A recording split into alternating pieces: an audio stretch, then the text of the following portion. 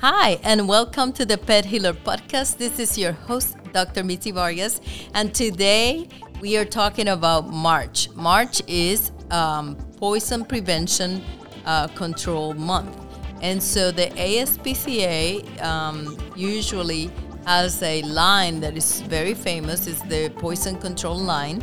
And I'm just going to say the number because if you're listening to this and you don't know about it, if you ever have a problem with your pet ingesting something that is toxic, definitely the poison control line is 24/7 and it's 1-888-426-4435.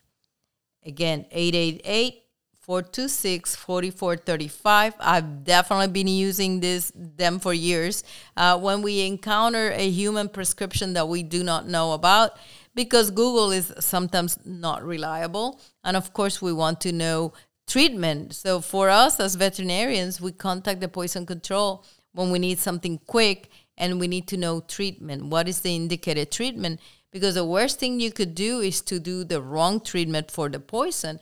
Let's say a very classic example, if your pet eats something that is caustic and you try to give them hydrogen peroxide to throw up, then hydrogen peroxide is caustic too, and throwing up will further irritate that mucosa. So that would not be a good thing to do.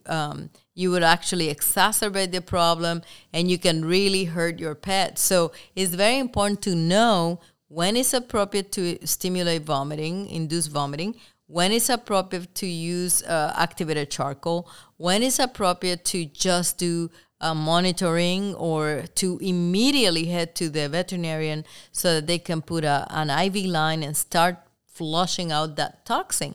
So that's why they do a wonderful job, and we're so grateful that there is such thing as a pet poison control line. And there are multiple other businesses that claim that they can give you some poison control, but I tend to use the ASPCA because they have it. They were the first in there that came up with it, and they have so many years and a compilation of so many cases. They actually keep track of the cases, and it becomes part of the database.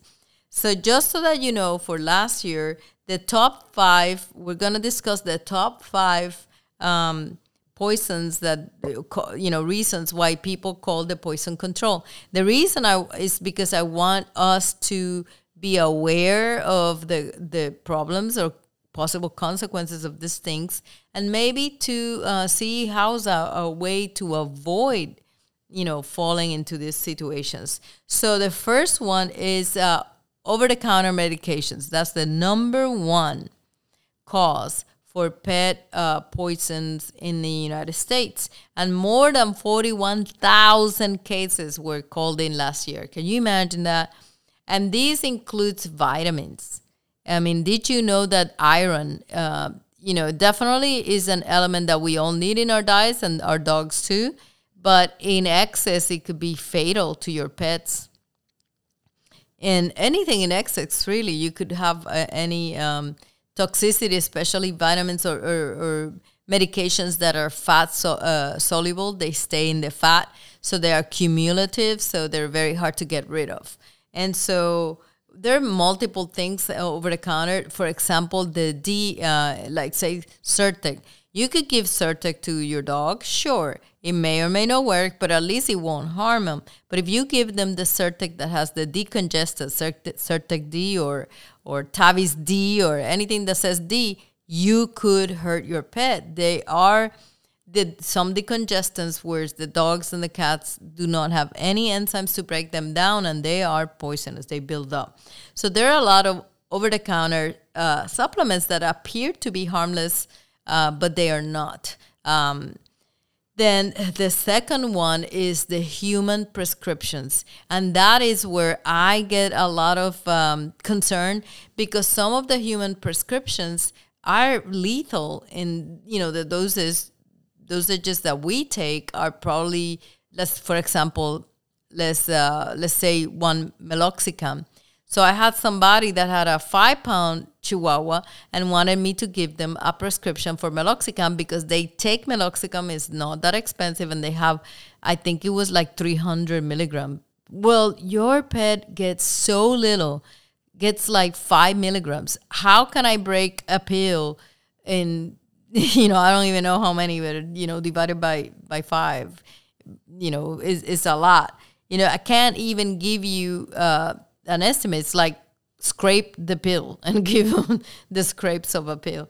So you can really accurately dose, get a dose very accurately using the human medication. That's why there are veterinary products. Is if it's a product that works in dogs too, and most of these prescriptions have been researched in the lab animal setting, and so they could, dogs, unfortunately, beagles are used in lab animals, so they might have already the dosages that are appropriate for dogs. And so that's how some of the medications that are developed for humans also end up being developed in the veterinary sector at a lower dose, way lower dose, for use, in our pets.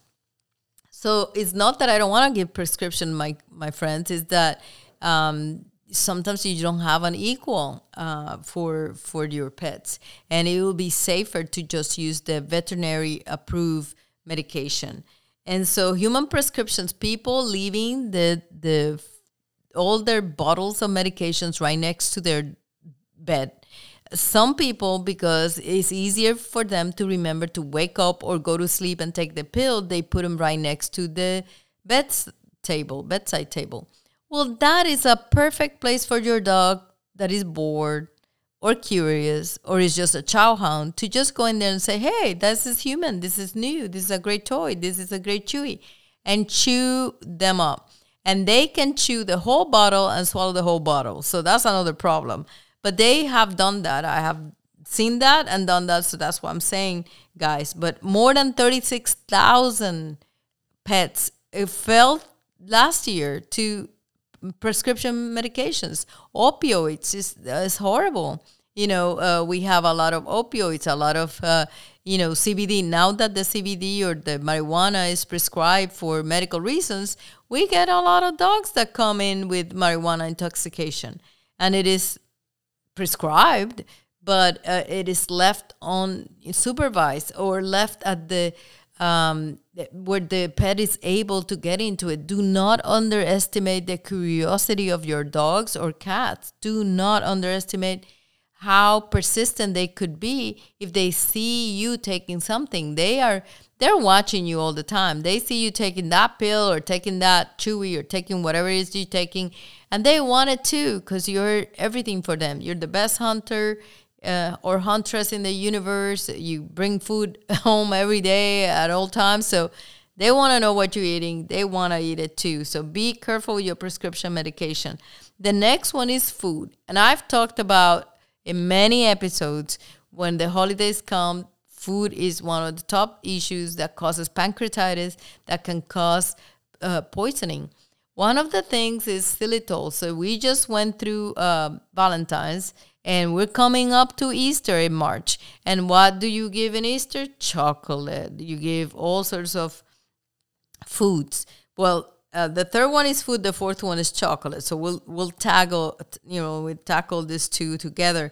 But in the food, I would say for the candy that is gonna be in Easter, you have to be watchful that it does not contain xylitol. Xylitol is super poisonous, lethal even to dogs and to cats. And it is in a lot of candy, especially the ones that say sugar-free or less sugar or whatever. So no sugar. Well, look in there. It's probably going to have xylitol, which is an artificially sweetener.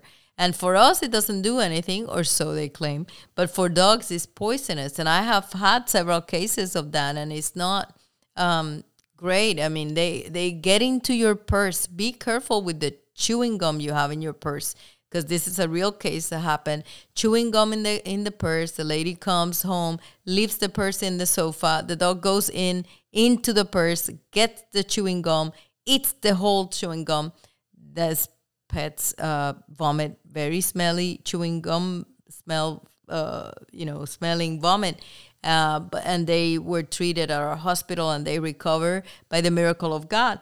But definitely is not something you want to. It's a very scary situation. And chocolate, at least I think people have more awareness, but you would think that there will be less cases. But last year, there were 21,000 cases of chocolate, specifically poisonings, and more than 24,000 of food poisonings, which is table scraps and things that we're eating.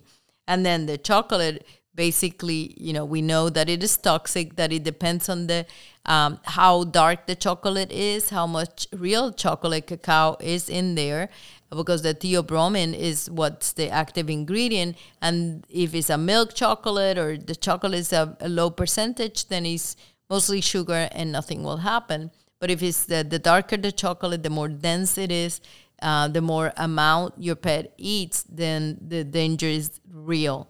So definitely take all these Easter chocolate baskets and everything away from your pets. Make sure they cannot reach it. And lastly, veterinary products. So a lot of people complain that, for example, Simparica or other new flea and tick products may be causing some reactions. And these reactions could be mild, could be irritation, could be itchiness, could be vomiting, could be diarrhea.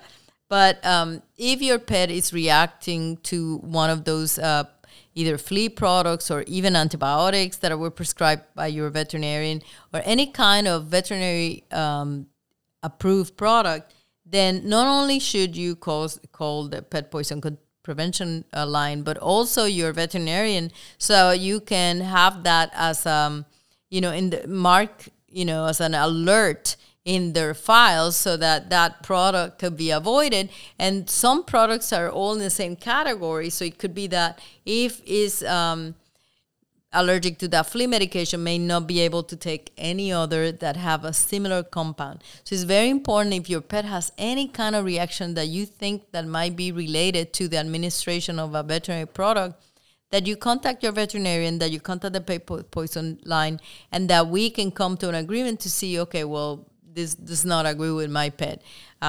Because the body doesn't lie. The body will, find,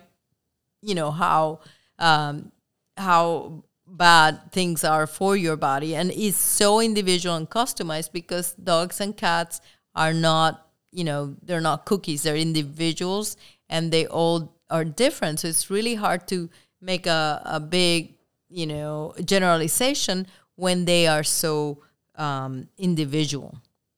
Now, the funny thing is this list didn't include fertilizers or rat poison or any of the other, things like when they, carb products or anything like that. And so the funny thing is, in the past, rat poison was always in the top 3.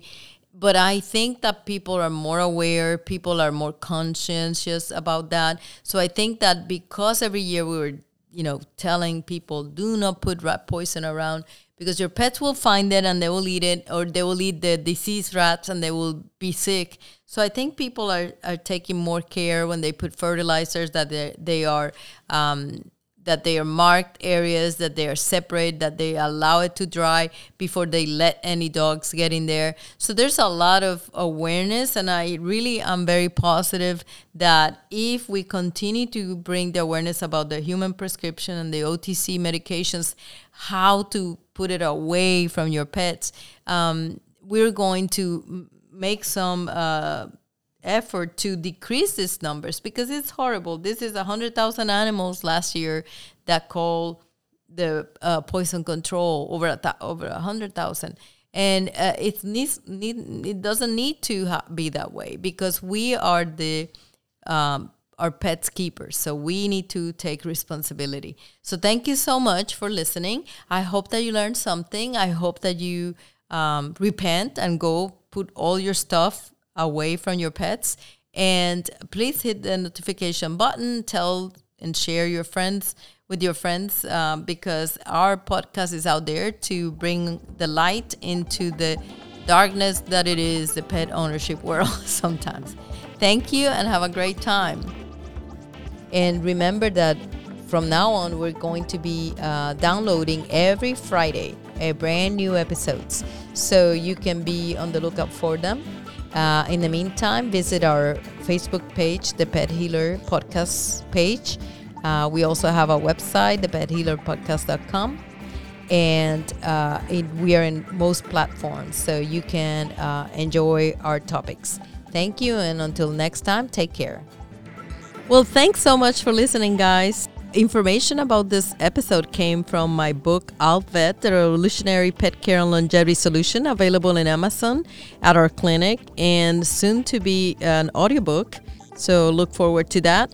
And this episode was sponsored by my practice, Orchid Springs Animal Hospital, and our website is www.osahvsinvictorets.com, osavets.com.